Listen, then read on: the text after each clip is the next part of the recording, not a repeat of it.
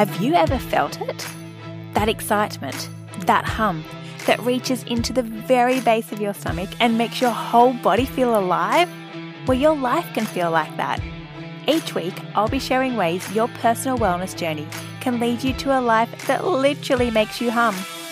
We'll be diving into all things nutrition, mindset, connection, spirituality, and relationships to encourage you to be courageous and brave with your life, and most importantly, unashamedly you. Together, let's find your hum. Welcome to Find Your Hum. I'm your host, Kirsty, and this is episode 36. Today, we're exploring how you can find your hum in the work that you do through playing to your strengths. Now, I'm actually recording this intro outside today, so hopefully, it's not too distorted for you, but you can hear the birds in the background because it is honestly an absolutely beautiful, peaceful sound, and I did want to hopefully share that with you guys today. Now, as many of you would know, I've spent a large portion of the last 2 years in the UK. My mum was born in England, and that side of my family still resides over there. Spending time exploring, living, and immersing myself in the area where not only did she grow up, but where my grandparents literally spent their whole married lives together, gave me a real sense of belonging.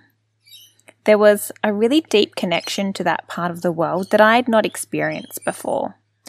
At the same time that I was connecting back with those of my ancestral roots, I really also began to connect fully into the cycles of nature, the beauty that Mother Nature holds, and the wisdom that we can gain from the land, from the cycles of nature. It kind of almost made me jealous in a way, I suppose you could call it jealous, of the connection that different cultures have had with nature and with the wisdom of these cycles.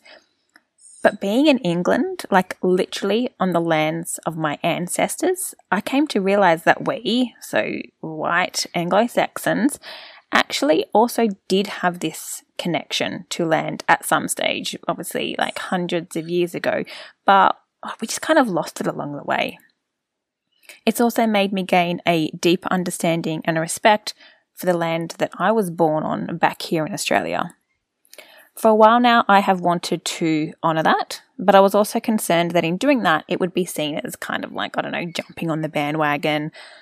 And I was really conscious of appropriating the culture of Australia's First Peoples. So I've kind of sat with this for some time now.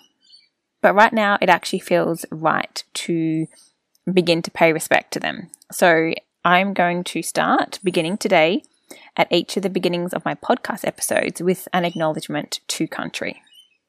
So I would like to acknowledge that this podcast was recorded on the traditional lands of the Dharawal people, the traditional custodians of the Tharamal Nation, and hopefully I have said those or pronounced those correctly.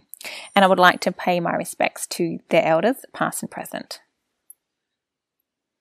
Before I give you an introduction to Nikki, I also just want to acknowledge the heaviness that many people that listen to this podcast may be feeling. I have a large portion of my listeners in Australia, and the majority of my Australian listeners are in the Melbourne and Sydney areas. Now, we are in lockdown, and I have had a lot of experience with lockdowns, having spent over a year in the UK during the worst part of their pandemic experience. And I can tell you, no matter how many weeks you have or haven't spent in lockdown, it's tough. It's really tough. When we are put into a lockdown situation, we have to a certain extent, the life that we had planned taken away. Sure, it might have only been a couple of weeks or maybe even a month, but that life, what we were going to do, it has been taken away. I mean, it could have meant holidays. We definitely went through that with the school holidays. Might have been different plans for work, seeing loved ones. Even something as simple as catching up with a friend has been changed. And I want to acknowledge that kind of stuff, like it sucks. We are thrown into a period of uncertainty. Life changes. And whilst as humans, we are actually very adaptable, we are also quite resistant to change. And we really don't deal with uncertainty very well. So, if you are feeling a little heavy, a little blah, know that you are not alone. It is honestly completely normal. Allow yourself a little time to feel those things. I also encourage you to find some time in your day for something that brings you a little grounding and a little joy. For me, that's been a combination of watching the sunrise and daily walks at sunset. Honestly, the magic of the world at those times of the day has been absolutely breathtaking and also allowed me to feel grounded and, just a little bit lighter as well. But also, if you want to, always feel free to reach out and connect with me over the socials. I am more than happy to have a chat with anyone. Having been through a lot of lockdowns, I fully understand where you guys are coming from. Now on to this week's episode. My guest today, Nikki Smith, is a registered psychologist who focuses on career and performance coaching. She literally helps her clients use and value their own unique strength combination as their superpowers and gives them the knowledge and tools to use them every day. In this episode, we have the most insightful chat into how your strengths can make the work you do light you up. We discuss throwing out the work-life balance term, mini experiments, the impact of your job on your health and how you can change this in literally just an hour each day. Nikki shares some signs of burnout and tips around what you can do if the work you do is impacting your health. Nikki has given so much goodness in this chat. Now, if you want to connect with Nikki, I'm going to put all the links to find her in the show notes. Best place to actually connect with her is her website, and she has got some great masterclasses, so definitely explore those. This episode, as you will hear, very much resonated with me. For a long time, I did work that very slowly burnt me out. In fact, as Nikki explains, there are actually some strengths that can make you more prone to this happening. You will hear throughout this episode that Nikki is very practical about what to do if you find yourself in a job that isn't making you hum. Whilst I do love the idea that life should make us feel energized, I am realistic in the fact that, life can't be like this 100% of the time. Life ebbs and flows. It works in cycles of ups and downs. And Nikki and her approach is very similar to this. So I hope that you find this episode as useful and as uplifting as I did.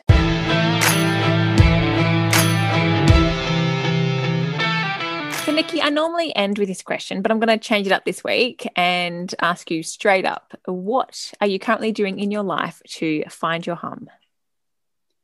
I love that question. So I thought it might be worth pulling out two categories, actually, life and work. And so in my leisure time, I'm doing things like catching waves. So I surf, and that really puts me into that hum zone. I also vowed to do holidays and breaks differently in 2021 after the impact that the pandemic had on my family, and I'm sure lots of families last year, around finding your holiday rhythm and even knowing what to do with a holiday if you're in lockdown. So I vowed to do that differently. And so I've done a mixture of mini adventures, which could be anything from a day trip to a long weekend. So going to another city, going to the mountains, visiting family in another coastal town. And then we just took a longer 2-week break. And that certainly did a lot to reset my hum. Nice. And then so good. And I am a big believer in holidays. I think holidays are important as breathing. And I was really fascinated to notice that I love my business and I'm finding it increasingly harder to leave it. So it really took some discipline to take that holiday. Now that I've taken a solid one again, I'll just be repeating that, because it's I really believe it takes about a week to unwind and a week to restore if you can manage that. Yep. And then in my work life, I certainly coach people on their strengths. I'm very aware about my strengths and looking for opportunities in every week to play to them and have them in their sweet spot. And some weeks, are stronger than others, but it's an evolutionary practice. And I can share more about what on earth I'm talking about as we go along today when it comes to our strengths. No.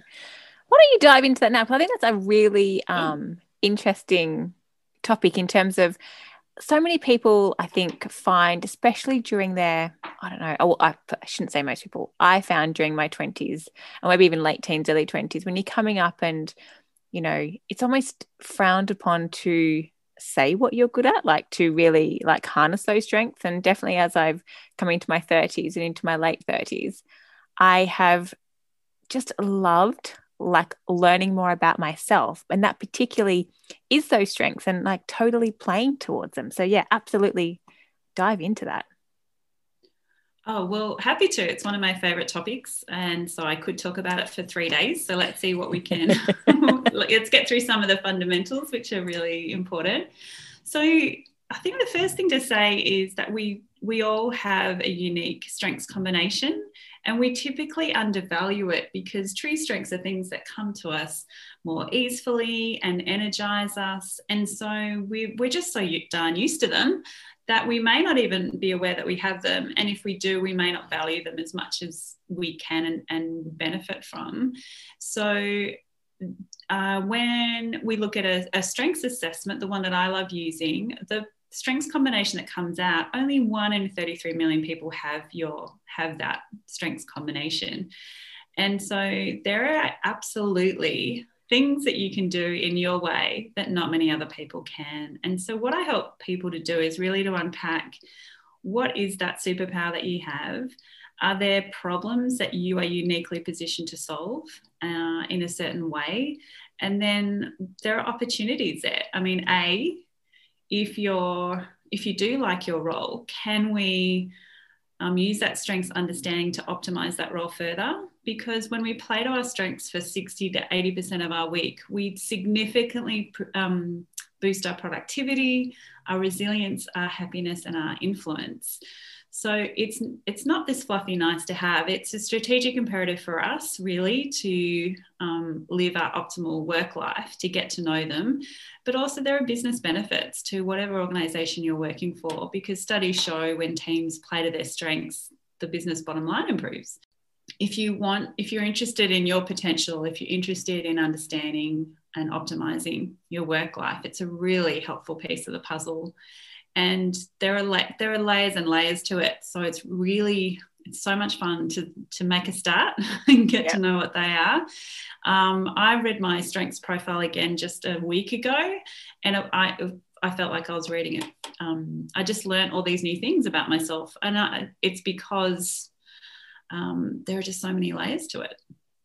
Yeah, nice. And I think too, when we like work on our strengths and play to our strengths, obviously we're going to enjoy our jobs better, because though, like you said, those things like just naturally come easier. So why would we, I don't know. You see so many people, they want to almost struggle and go down the hard road sometimes when, we could just pick this way, which just seems so much more lovely and easy. Yeah, well, there's a lot of modelling and conditioning in society, I think, that work should be hard, or, work hard and that's the way it should be. And, it's from the industrial age, really.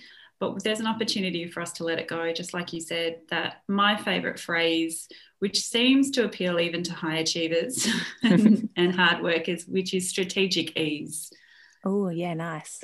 I do like that. I think if it's too easy, some high achievers are like, oh, that's just too easy. But no, strategic ease, because it's not just about finding work more easeful. It's about finding it more fulfilling and having more impact, usually, for people, more fulfillment, more meaning.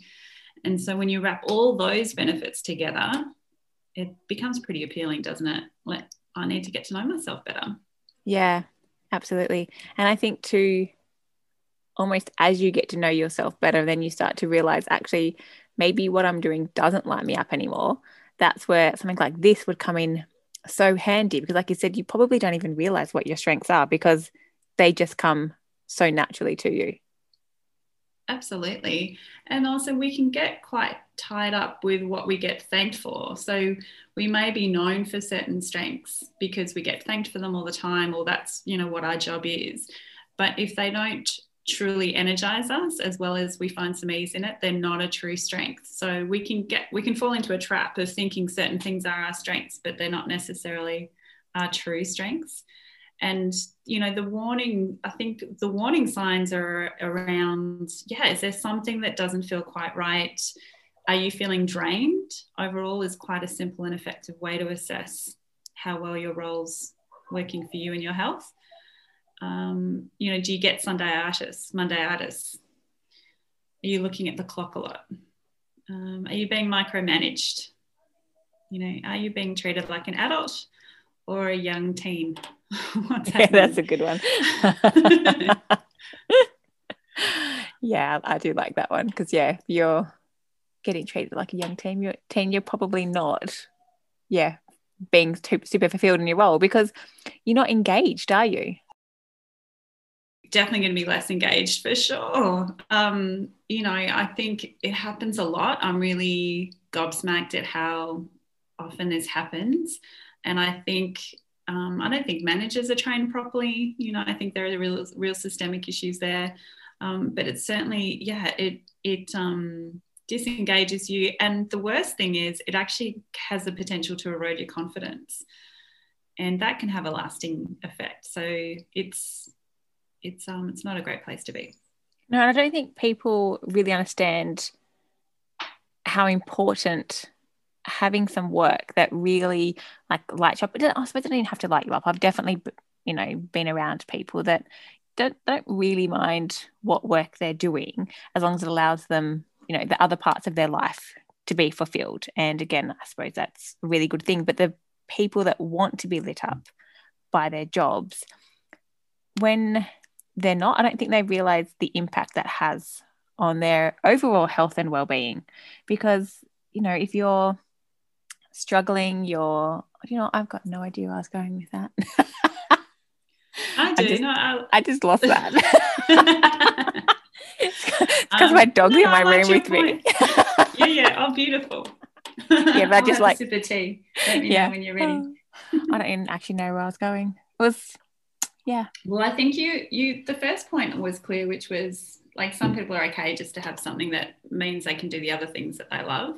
Yeah. But you said for people who want to be lit up at work, they don't necessarily realise how unhappy they are, I think you were saying. Yeah. Yeah. It's gone. I don't know what the question it was out of it. I get where I was going, but I can't remember what the question was that I wanted to ask. I might come back to it.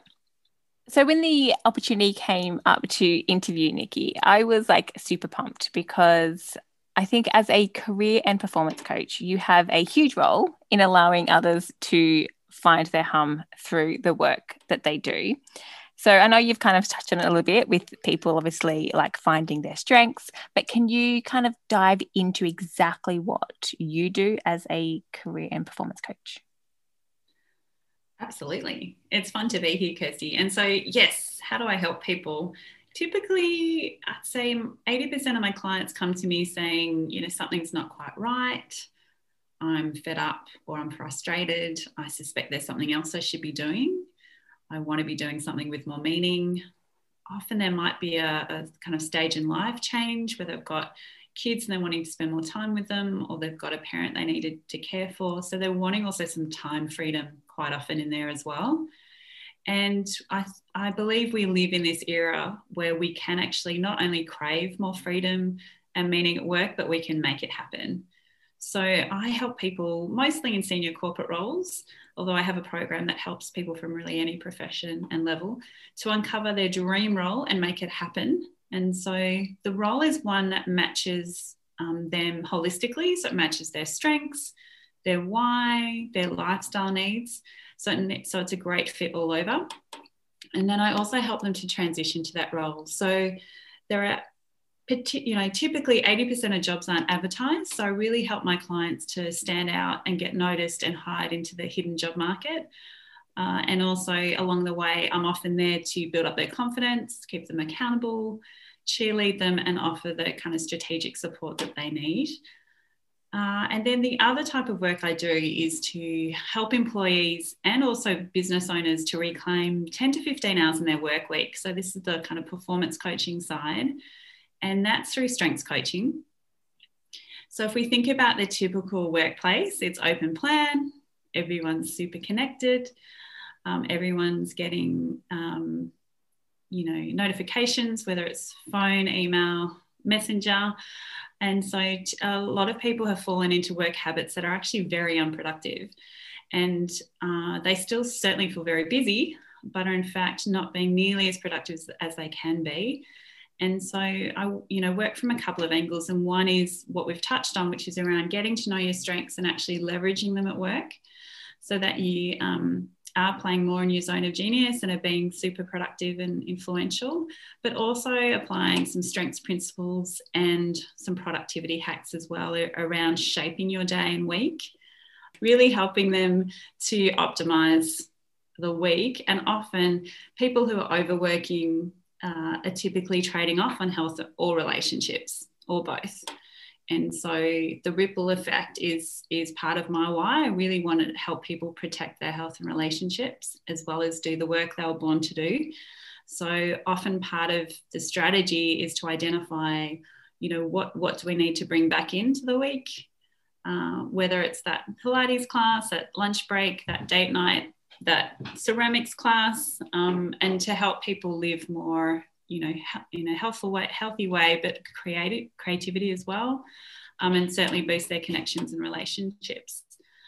So it's super fun from my side of things, because what clients find is when we come up with a plan that actually matches their strengths, it's strategically easeful to implement. It's not this hard work that they're expecting it to be. I love that it really isn't just about the career or their performance. I love that it goes into everything. And most people probably, when they come to you, don't even realize what that ripple effect will be.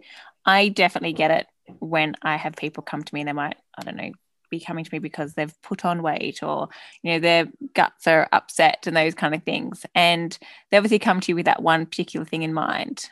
But when you've worked with them in a quite holistic way, which is exactly what you do, it does ripple literally out to the rest of their life. And then you can have them coming, I have more energy, like you said, my relationships are better. This part of my life is better. It's so beautiful to see, isn't it? It's really lovely. And I think, sometimes they think it's just the career question we're answering. Often they think of it's affecting one part of their life, but yes, really the ripple effect is across all aspects.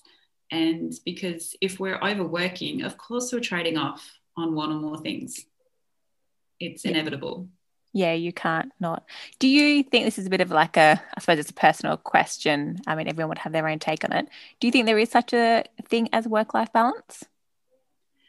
I love that question. I've deleted that phrase from my vocabulary. Yeah, but I've replaced it with something else. I talk about the work-life blend. Yep. I find personally and with my clients, I find the word balance really sets people up for how do you measure that success? Mm-hmm. The balance makes it seem like everything has to be in balance, and every week will be different. And so I get clients to look at, we do look at this strong week and this ideal week and this ideal day, and we make steady inroads to it. But of course, things happen. A child is sick, your boss is away. There are always going to be changes in the week. But the great news is if we look at it like a blend, then we actually are more likely to speak compassionately to us and say, well, hey, I needed to work a bit later Thursday, Friday because my boss was, away unexpectedly. But that's temporary. Look at Monday, Tuesday, Wednesday. I stuck to my non-negotiables. I played my strong week.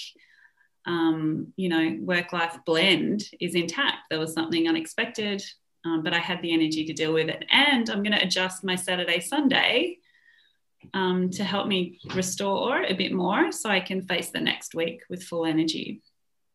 I absolutely love that. I personally think the work-life balance sets up this expectation, and when you don't meet that, then it's just a world of hurt, and you end up beating yourself up. That then ripples into the other parts of your life because you're like almost down on work because your week didn't turn out exactly the way it should, in inverted commas, turn out. So I really like that idea of a blend.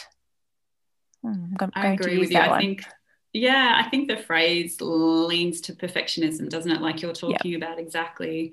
And so blend feels, it's much more playful, and there's flex in it. So you can get a part of the week can go awry, but then you look to get the blend back. You look at, well, what do I need to adjust, rather than looking for this perfectionist outcome. Yeah, it just adds a heap of extra stress to your week where it absolutely doesn't have to be like that.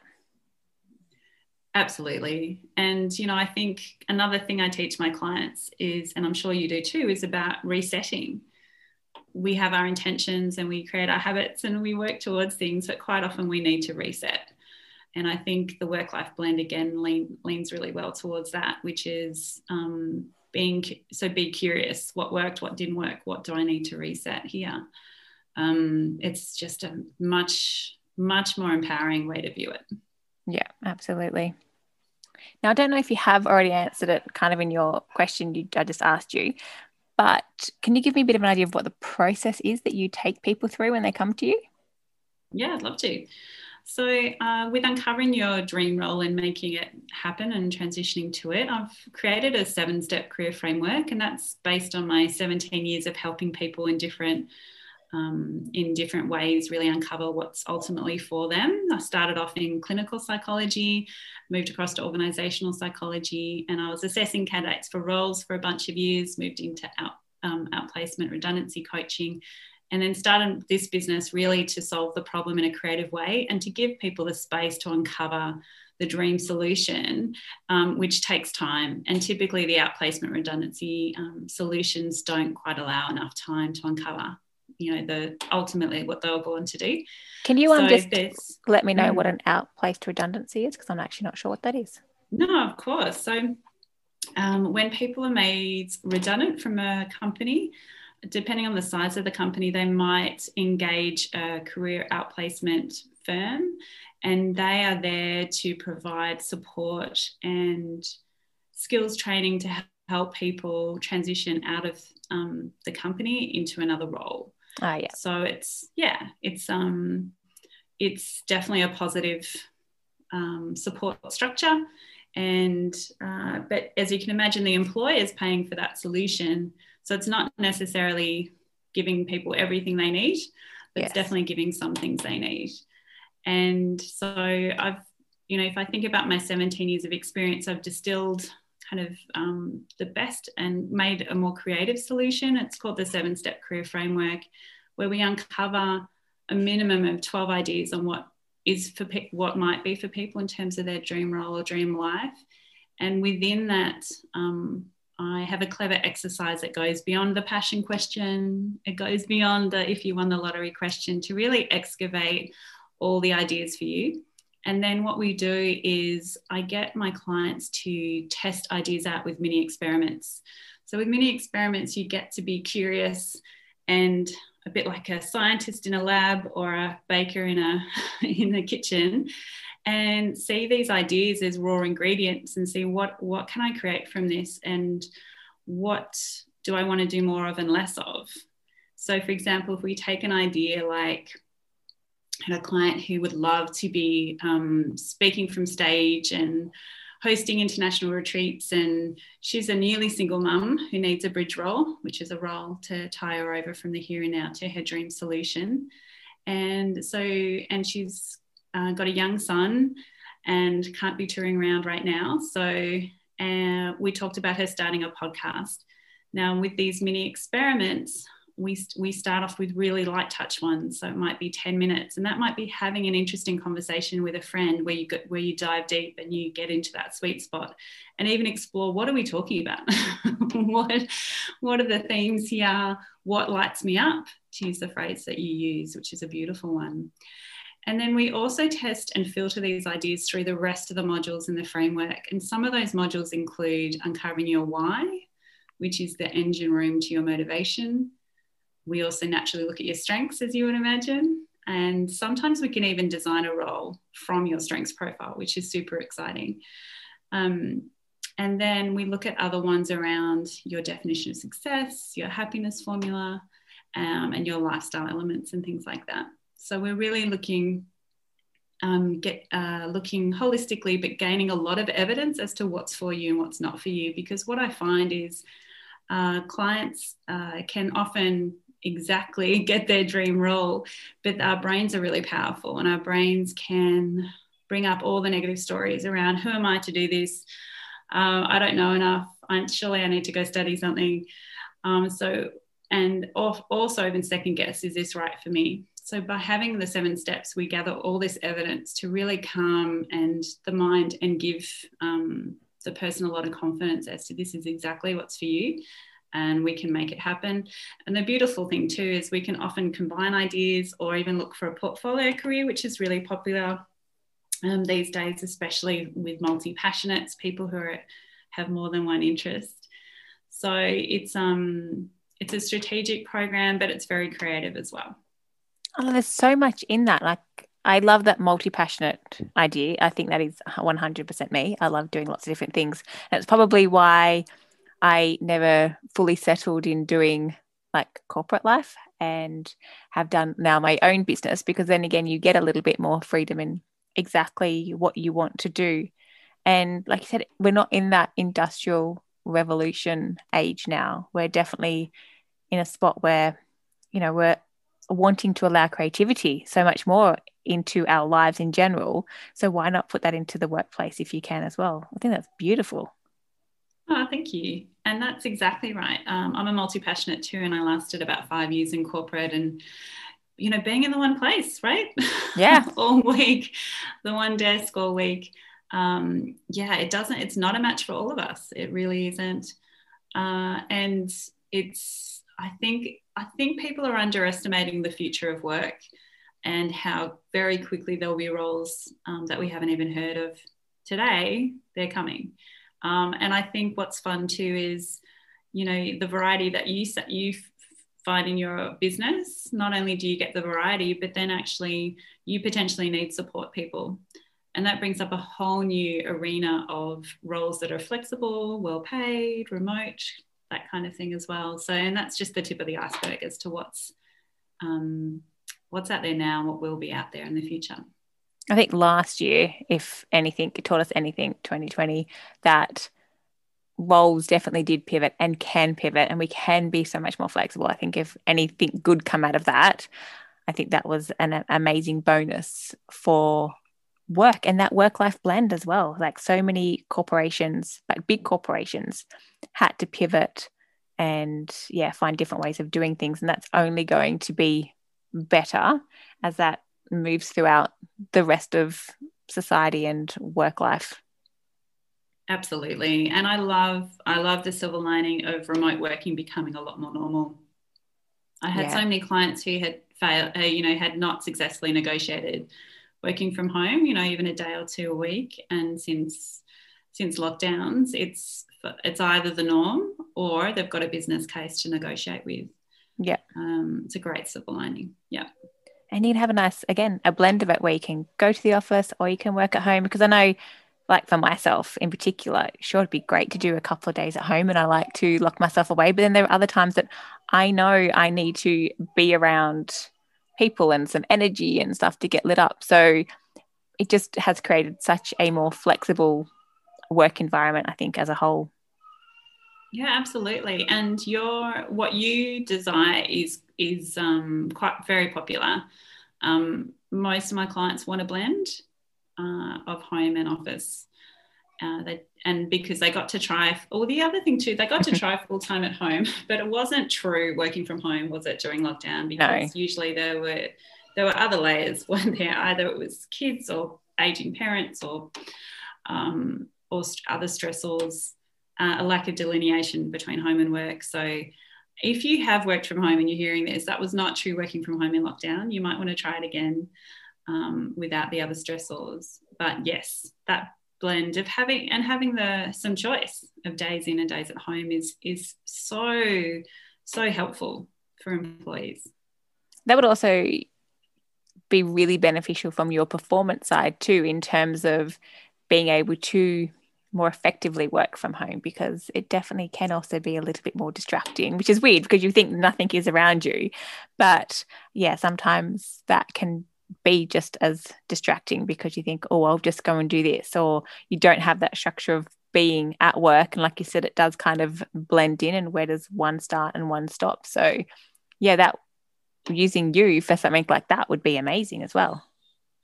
It's super helpful. Again, we can design your day for you to get kind of maximum output, but also potentially reclaim some time and then you could fit in that extra bike ride or walk or whatever you do a music lesson, do a ceramics lesson, whatever it is.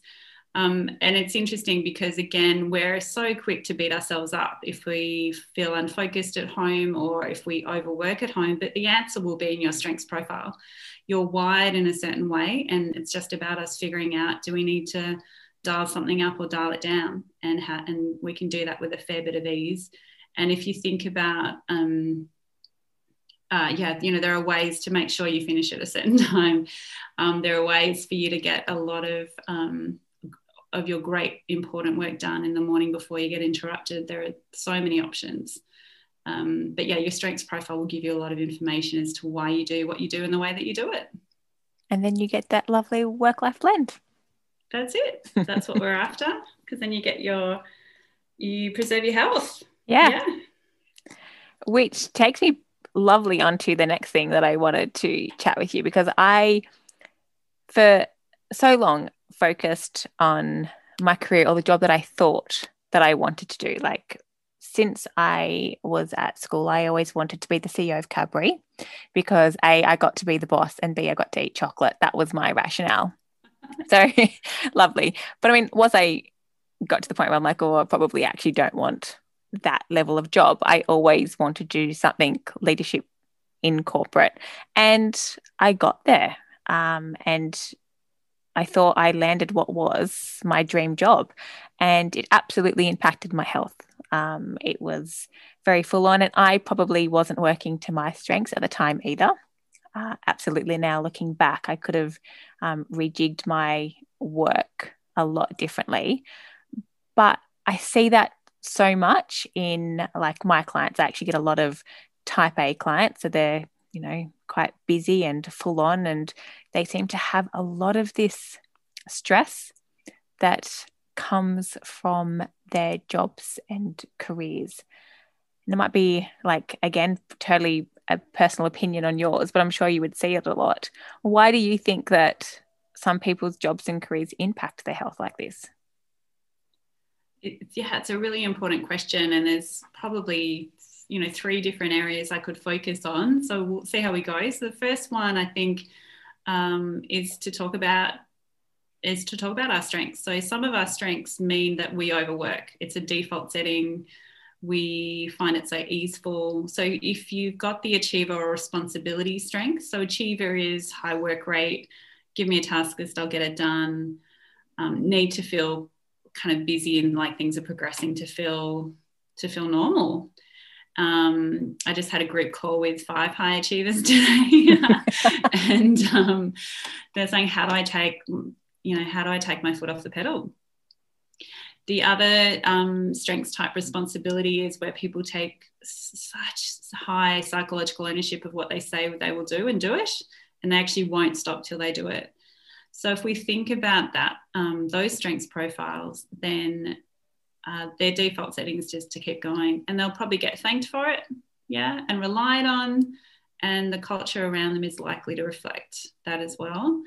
And so what I get them to do is to actually apply those strengths because I often find with people those profiles, you talk about dialing down work and they know they need to do it, but there's a real block of resistance to it, and there's some really entrenched habits there.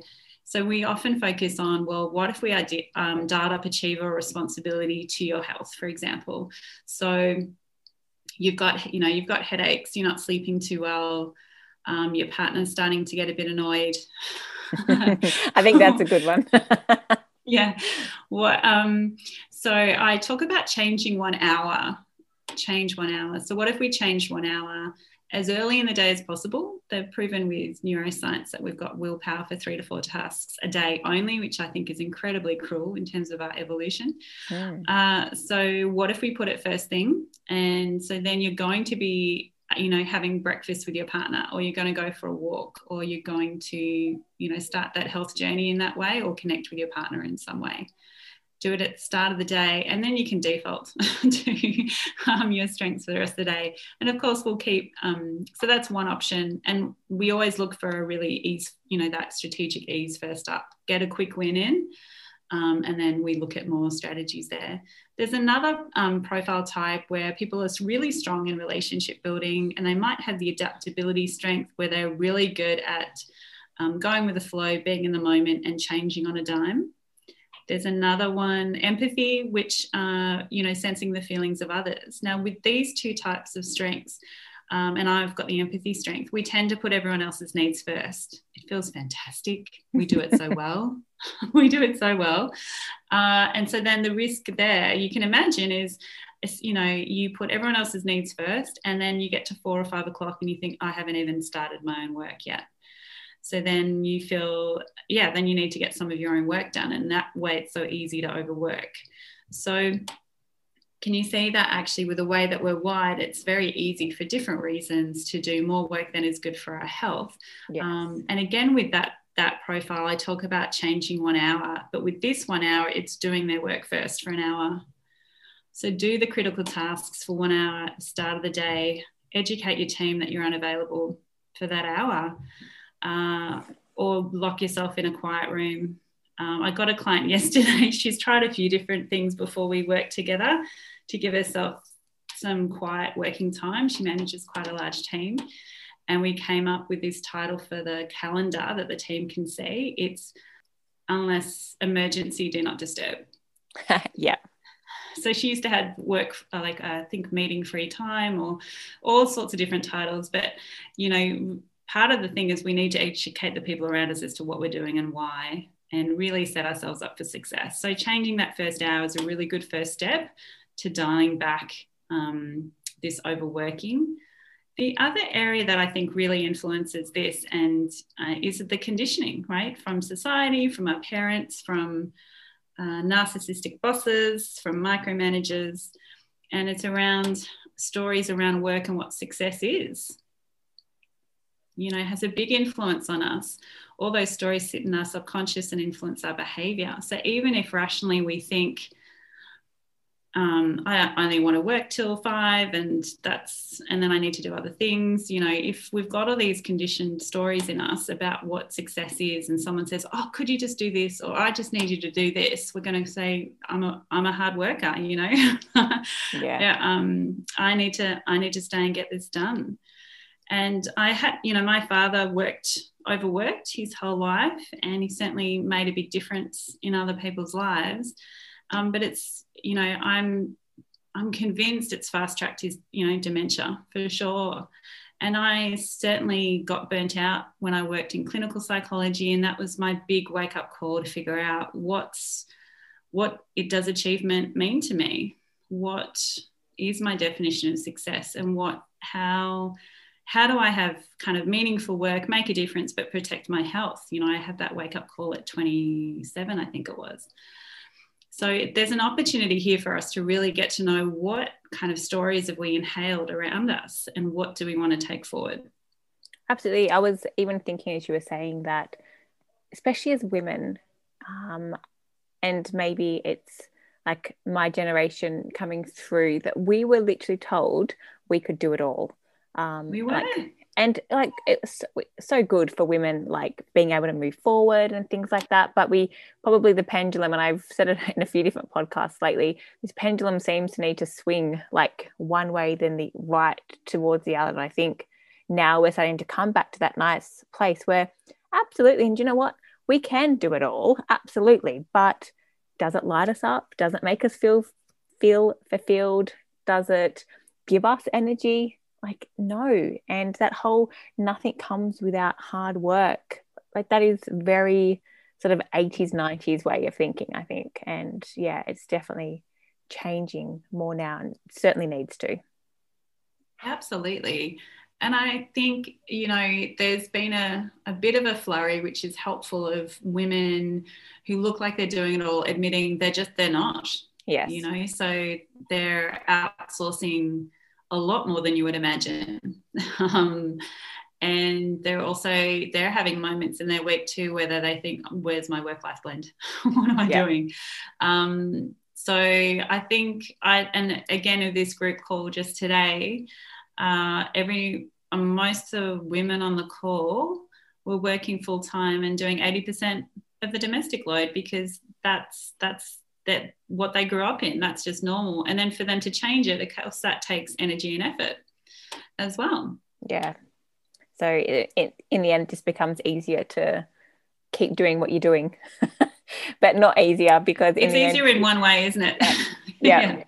It's easier in one way. So again, and it's with any change, like start with one thing. So we looked at, who else in the household could actually cook a meal, just as a first step. Yeah. Are you going to feel guilty about takeaway once a week, or can we let that go?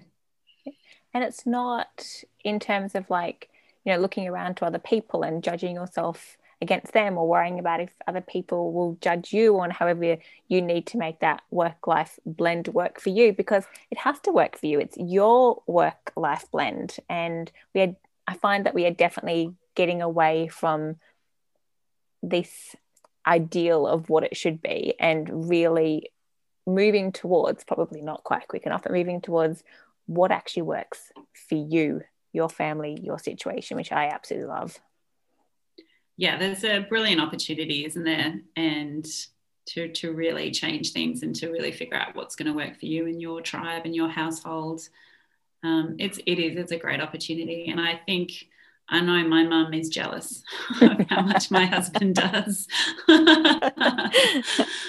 Yeah. But I mean, you see that too, like, again, as like men are coming through, those roles are definitely changing for them as well. It is not just women, because that balance needs to be there. And like my mum, when we were younger, worked part-time. Of course she could do more, but now most of my friends that have children, they both need to have full-time jobs to be able to afford mortgages and just life at the moment. So that does have to become more of a blend between the couple, the relationship, the family, everything that's going on. Yep, there's a higher need to negotiate and to plan out and figure out what it's going to look like for both people, and to really and to build that blend in for both people, because you don't want that resentment to creep into you. You really don't. No. I actually have downloaded, I haven't actually read it yet, but I heard it on another podcast. There's a book called Fed Up, and it's about that. This is for the women. It's about the like extra emotional load that women can take on, as well as everything else in the household. And I did listen to the author of it being interviewed, and I actually really can't wait to listen to it, because I think it would be quite insightful in terms of how she made that balance more equitable between her and her husband. So yeah, I'm looking forward to that, because I think I have quite a few clients that could benefit from my knowledge of that. Absolutely. Yeah. And not dissing on the guys, absolutely not dissing on the guys. Like, it is, again, how we were brought up. If we look at our parents and what they did, then obviously we're going to model on that, but we do need to change it moving forward. Yeah, look, and absolutely. And some people are already making changes, aren't they? But some people are definitely ripe for changes. And interestingly, my husband and I switched roles about 4 years ago, and it's been fascinating to watch each other fulfill that other role. So he's primary carer, I'm primary, worker, and I can see the mental load on his face, and I can see it. It's different to the one I have. Yeah. And I think what's interesting is it's really easy to look through rose-coloured glasses at the other role. And what's helpful is we've both done each roles now. And so I think we don't look as much through rose-coloured glasses, and we understand the kind of the complexities and the joy and the difficulty with both roles, for sure. And if you have one of those people-pleasing strengths, like your empathy one, which is, again, like, it is a strength, but if it can be a bit of a weakness if then you don't speak up for what you want in that situation as well, which is quite interesting. Yeah, absolutely. Empathy is definitely one worth identifying. We all tend to overplay empathy if we've got it. So it's definitely worth looking at what can you do just to speak up, or can you create some quiet space so you can even figure out what on earth you're thinking and wanting in the first place. It's time to tap out. Now, you mentioned that you had a little bit of a burnout in your corporate role. What do you think are some of the signs that people can look out for, that maybe their job or their careers aren't really helping their health? Yeah, absolutely. So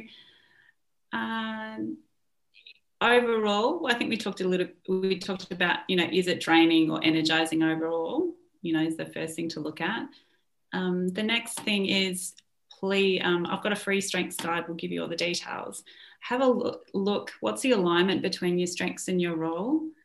And then in terms of, is there an opportunity to do more to your strengths in that role? Can you educate the people around you? And then in terms of, if you're a bit more progressed along the impacting your health journey, what I tend to notice, and I'd love to hear what you find too, Kirsty, is that the body tends to send you signals.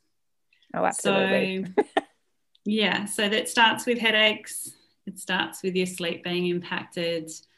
Energy goes down, mood goes down. But I find with my clients, I call it the warning signs are kind of, lighter, intermittent to start with, but then they start building up, and it might come to, being actually, pain or depression or anxiety.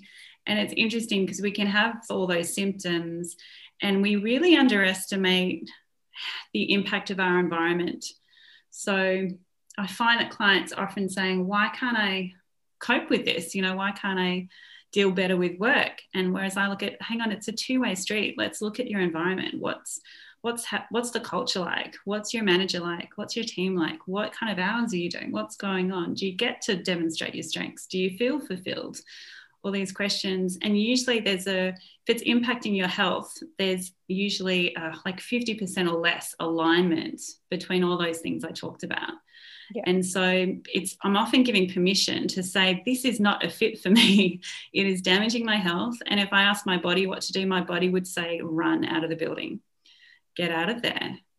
And I even have quite analytical people saying, oh yeah, my body's telling me to jump ship, to get out. Yeah, I always say then the guilt follows and all the things follow. Sorry. I often say to clients with symptoms, I'm like, you need to listen to your body whisper so it doesn't have to scream. And that's where that, like you literally just said about that intermittent headache come in, like that's a whisper. But then it gets to the point where like they nonstop are having headaches all day, every day. And I'm like, that's your body screaming. And again, we just everyone has a headache, so it's fine. But you know what? You actually don't have to have a headache. Yes, they're common, but they're not normal. Like we're not meant to have headaches, and it is your body trying to tell you something. And just then you got to find out where that stressor is coming from, and it quite possibly could be your job. Absolutely. And there's the task elements and then the environmental elements. And I think please don't underestimate the impact of both being out of alignment or one being out of alignment. When I think about getting burnt out it was a clinical psychology role, it was a residential rehab program. And it's funny, actually, before our chat today, I just noted down my strengths and noted down all the roles that I've done and what kind of alignment there was. Now, this role, for people who knew me, they thought it was perfect for me. So it was working group work and one-to-one work with 16 to 24-year-olds who'd had a psychotic episode, and we were supporting them to get back into work or study through a really kind of gentle, supportive 2-year program. And people thought, well, you're, kind and empathic and savvy and these things, and looked perfect on paper. When I look at my strengths, I was overplaying the empathy just ridiculously because I hadn't learned how to dial that back. It would be hard not to in a situation like that, though. It would be quite hard depending on the hour. Exactly. Yeah. True. And then really the other strengths were not being fully utilised. So something can look perfect on paper, but it was not a match for me. It was really interesting and I found it fascinating. But essentially it was going to drain me until I could see it or got burnt out. And by the way, I needed my boyfriend and supervisor to say, you need to go now. I couldn't see it. I was in it. So I can really empathize when you're in it, and it's really hard to assess impartially what's going on. Yeah. That's when, friends or family are telling you something, you maybe need to listen, because they're probably doing it for a nice reason. Coming from a good place. And they've probably heard you say all sorts of things about the role. Yeah. And they've probably seen your mood or energy change as well, or your personality. So when we have a situation, when we have a situation where it is impacting our health, whether or not we see it or other people can see it, there's definitely some time when we can't just immediately leave, whether or not it's, financial reasons that we can't just, generally would be financial reasons, we can't just quit our jobs and go and do something else. What are your suggestions for people in times like this? Yes. So look, it's you're in good company if this is the case. And most of my clients don't exit a role immediately. So I talk about a bridge role solution. So we can uncover your dream role. It's likely that it's going to take 3 to 6 months to transition into it. So you need a role for now. And so what I do is I help clients to assess, is this role sufficient for a bridge role, or is it too damaging to your health and well-being, and do we need to find a different bridge role? So, the simplest course of action is to stay in the role, but there are things, let's talk about the things you can do. So I recommend you make a list of what's inside your control and outside of your control, and then focus on the list that's inside your control. Look for opportunities. Number 2, look for opportunities to make even small changes, because that will give you a sense of empowerment. So it might be the work from home one day a week. If you've got a micromanager who doesn't contact you as much when you're at home, or if you just need to do some of that quiet, focused work and get more done. Have you been taking a lunch break? Probably not. Could you take a lunch break? Oh, that's a big one. Take a lunch break. I never used to. I definitely have been guilty for that in the past. But honestly, I can honestly say that when I started doing that, it made such a difference. Just to have that pause in the middle of the day, even if it's just for 15 minutes, was you sit and eat. It's very much better for your digestion as a nutritionist, but just generally for just having that moment of pause to bring that stress and everything else from the day. Yeah, take your lunch break. Oh, absolutely. And again, if we're looking at peak performance, breaks are part of that. Yeah. I think, I know, and look, I know that feeling. And in my 20s, I was in a place that I might have taken a 15-minute break and gone for a walk, but that was really to wake myself up. A lot of other people didn't take breaks. But it's, if you think of peak performance, take a break. That's part of peak performance. And the 15 minutes is perfect if you're not used to taking a lunch break. That's a great next step. Love it. Yeah. Debrief with a friend or peer daily. So just, get that 5-10 minutes venting, just get it out. And then, so there's some small change options that you can consider. And then number 3 is, can you increase your commitment to your health, or dial down your commitment to your role even by 10 or 20%? So can you commit to your health by saying, okay, I'm going to go to yoga 2 nights a week, which means, and it's at 6 o'clock, which means I need to leave work at 5:30. It's a really simple but effective way to dial up your health and dial down your commitment to your role by 10 or 20%, because when you pay for a class, it's much simpler to walk out of the office. You've got a class to get to. Yeah. They're good ones. I really like all of those. Awesome. Finally, I think I touched on this a little bit before, which is if we think about your why and strengths, are there any opportunities to improve things at work? Because is there a side project? If you've got a favourite charity that you could bring a day into the business, or a morning tea, is there something you could skill up on in your current role that would help you to get your next role? Is there some way that you could say, actually, there's an opportunity, I could be paid to learn here, or I'll test out an idea in the business? So I do have a lot of clients doing that. So for example, client, she's a program manager for a medical institute, and she's really interested in diversity inclusion, and she's started a side project and she got visibility and I've got her onto another project around diversity and inclusion. And so that's really improved her engagement, even though she doesn't want to be there long term. So they're my top 4 tips around what you can do to make the now better. And also just even viewing this role as your bridge role would be number 5. Really, really powerful. Going, actually, this is serving a purpose. It needs to be temporary. It's impacting my health, but it's bringing in, it's helping keep a roof over my head. It's holding things over for now. It's giving me some certainty for now as well. Yeah, I actually think that last point is a very, very good way to, I suppose, deal with when you just can't leave straight away, because that was definitely my situation.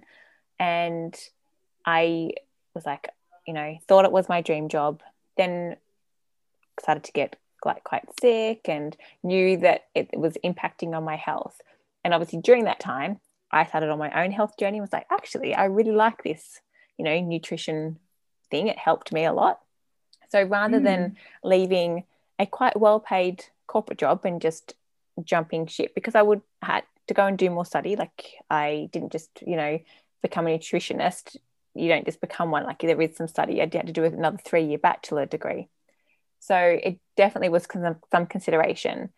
So I did, again, it's probably something that you would suggest if I had come to you. I did like a health and nutrition coach qualification first, because I thought, well, if I enjoy doing that, then I'm probably going to enjoy doing the university degree. And there was actually doing that gave me some credit into the degree so that you could see the progression. And from the moment that I decided to do that, the work thing just becomes so much more easier, because I knew it was a bridging role, although I didn't call that in my head at the time, but I knew I was working my way out of that. And I mean, that was probably another 2 years down the track for me.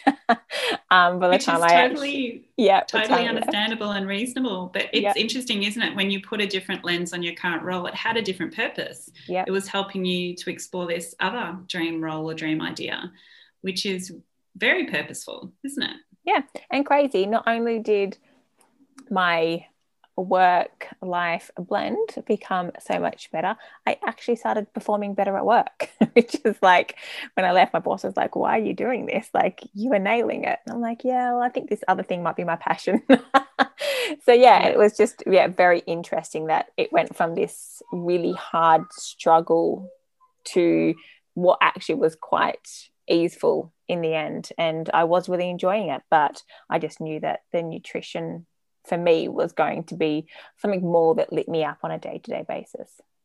Yeah, absolutely. And that's the difference too, isn't it, between a dream role and an okay role.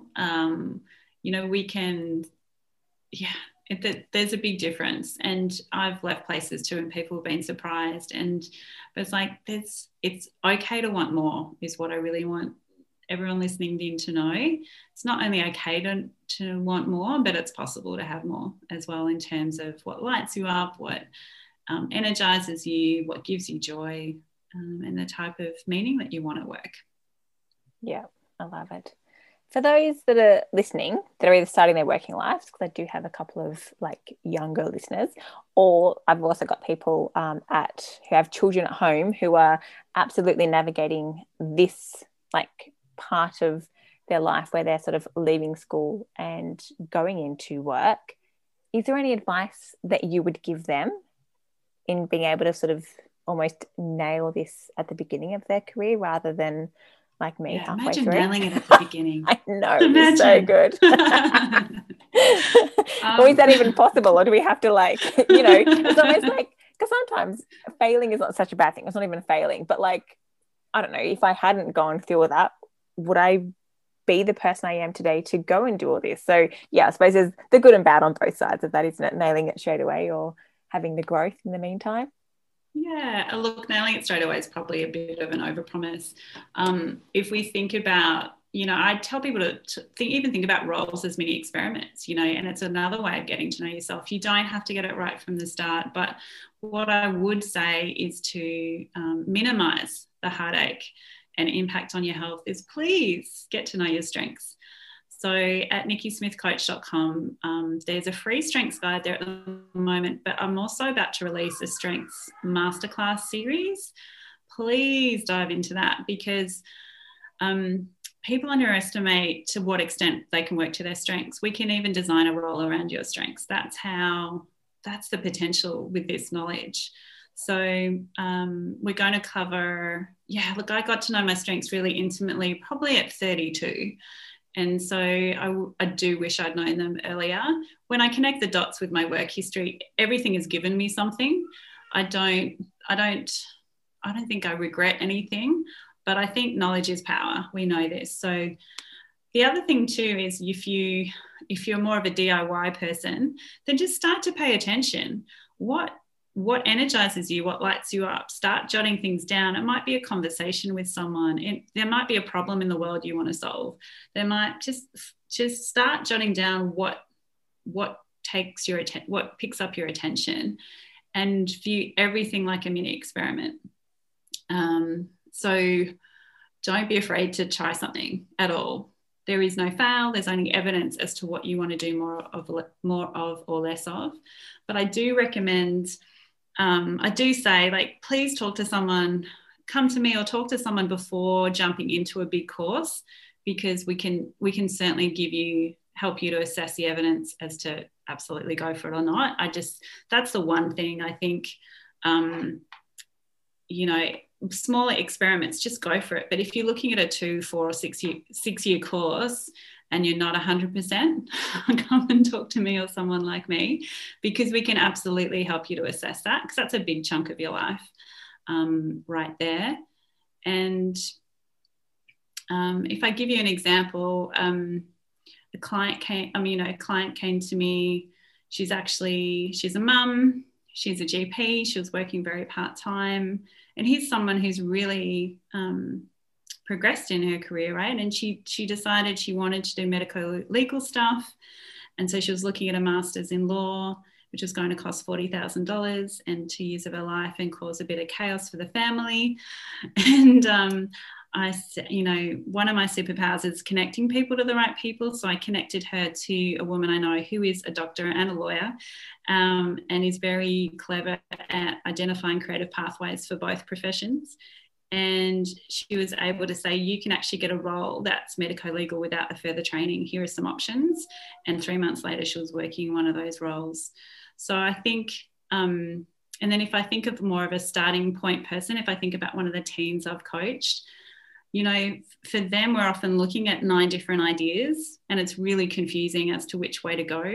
And once again, by looking at the engine room of your motivation and looking at your strengths, we can filter those down really effectively and simply for you. So then you're potentially choosing between more like 2 options.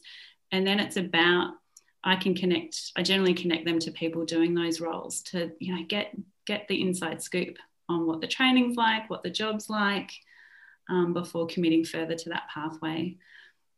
That's great, especially as teens too, connecting them and understanding. Like, I've just had a niece who finished high school a couple of years ago now, and she kind of wanted to do maybe some teaching and like little kids, but wasn't really sure, got into uni, but was like, I'm going to defer for the year and just give myself some space, which I think is amazing that she'd done that. And I can see so many more younger people doing that. I actually had employed people. I also, before I went corporate, used to own Wendy's ice cream store. So I employed a lot of juniors, and it was really interesting to see the change from when I was at school to them and now my niece, in terms of the pressure put on you to decide straight away or not have that gap year and give yourself the space. And I just think that is such a great idea, because in that year, take it off, do your mini experiments. I love that concept too, of doing mini experiments. And so rather than doing teaching, she's gone into doing childcare for a year. And a year out of your life when you're 19 is perfectly fine. Like it's, you should be able to see, does she want to go and keep doing more childcare? Yes, no. And absolutely. Absolutely know that now. And I think the gap year is helpful at any point. I think if you can do it financially, do it. It's, the insights that come to people when they have a lighter load on is profound. Yeah. Because it gives you space, don't you? You actually have space to think about it. Contemplate life. And you have space to test things out of more of joy and interest rather than where will this lead? What am I doing? I need to make a decision. Yeah. Yeah. Need career coaching like this at high school rather than the really random quizzes we got given. Although I always say that it was quite interesting. Mine used to come back with being either something like a nurse or a teacher. And I was just like, oh my God, that is definitely not what I want to do. And I'm like, interesting. It's not nursing, but I now help people with their health. And one of my favorite things to do in this is actually like teach and empower people to learn about their bodies. And I'm like, oh, I ended up doing it anyway, just in a totally different way. But you don't get those kind of options. There was never, a nutritionist on something, back 20 years ago. So yeah, you need someone like yourself that, can think a little bit more outside the box than just your very traditional careers, because we don't just do traditional careers anymore. We have so many more, like you said, all these other roles that you can even create yourself. Absolutely. The podcasting story that I think I touched on a bit earlier. So she was not a subject matter expert, but she interviewed subject matter experts. 18 months later, she's now seen as a subject matter expert. She's had 2 job offers and a panel offer, all from a mini experiment. Yeah. So there are, if we think about creative pathways, oh my goodness, there is, The world is our oyster. We just often need a guide or a Sherpa because it's just hard to see what's possible for us when we're in our own stuff. Yeah, I mean, that's the same thing to me. Like with my own health and nutrition and stuff, sometimes I go to people that I was at uni with and be like, oh, like I know what I need to do, but I can't do it because I'm in it. And it's the same thing with your career. Like there's experts out there to help you. So go and engage one of them, engage you. I think it'd be just amazing for people to do. Oh, thanks, Kirsty. That, but you'd even get more, like, even if you weren't, like when we're talking about like not liking your job or your career, but just to even up level it in terms of getting more spark and enjoyment out of it if you're playing to your strengths. It'd always be like a tune-up for your job or career, even if you like weren't unhappy, just to make sure that you're getting the most out of it. Oh, absolutely. Optimizing things, why wouldn't we? Yeah, love it. Yeah. Now, before I dive into my final question, can you let the listeners know where they can find you, how they can work with you, and anything you've got coming up? I know you did mention those masterclasses. Yeah, absolutely. So everything's on the website. So www.nikkismithcoach.com, and it's NIKKISMITHCOACH.com. So there you can book in for a free chat. There's a monthly masterclass that's also free where we really do uncover your dream ideas, at least 3 in the time we've got available on that masterclass, and that's live. I really go into the framework and nuances around mini experiments. So lots of goodness in there. And then the Strengths Masterclass bundle, that should be out pretty darn soon. And that's really affordable. And that's how to get to know your strengths, how to articulate the value you offer an organisation, how to design your dream role, whether that's within your organisation or externally, and also how to tap into the 80% of jobs that aren't advertised. Because I tell you that there's not much good stuff online. If you are getting depressed looking at job search websites, you're in good company, don't worry. There's a lot of jobs that are not advertised. Yeah. Well, I love it. And I'm going to put the links to your website in the show notes. So if anyone wants to get hold of Nikki, head there and the link will be there ready to go. Beautiful. Thank you. So the final question, how do you sustain, strengthen and nurture your life? It's a big one, isn't it? Yeah. Yeah. So I'm going to go for a succinct response. I know in terms of my mental well-being, I need to connect with humans and nature. There's a great book called Lost Connections, which is all about that if you want to read into that. Oh, I loved that book. So good. Yeah, so I used to surf a lot by myself, but now I surf with other people. And then living a purposeful life, so making a difference in my coaching clients' worlds is really, really sustains me. And then I'm an empathic person, so I just up-leveled my self-care every year. So I most weeks I work a 4-day work week. Join the revolution. I'm a big believer in meditating and napping, power naps, reading books, massage once a month, yoga, mini adventures. And I think the other thing is I do lean on others. So I do have peers and a few circles of women who I might chat to or have catch-ups with. And it took me a long time to find them all, but I do lean on them. And I love learning, and more from others or peers or podcasts or books, less so through kind of the academic way. I found training to be a psychologist, the academic way, really challenging. And then catching waves. So one of my favourite topics is surfing. So that's a big part of what makes me the best human I can be.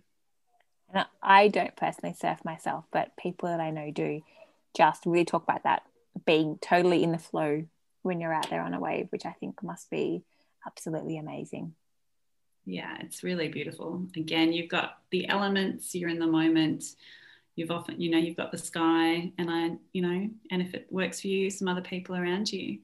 And there's lots of local women who surf, and I call it the force field, like the positive force field. When we're out there with 6 or more of us, the men kind of chill out, and it's a bit, or give us space, and we call each other onto waves and have an incredible time. Oh, that sounds beautiful. Just the whole, like, having your little tribe there as well. Just, even that makes me feel lit up, and I'm not even doing it. That's it. Yeah. Lovely. Thank you so much for your time today, Nikki. I have absolutely loved this conversation. Thank you. Thank you, Kirsty. It's been such a pleasure to be here. Cheers for tuning in to another episode of Find Your Hum. Don't forget to subscribe. Oh, and tell your mates about it.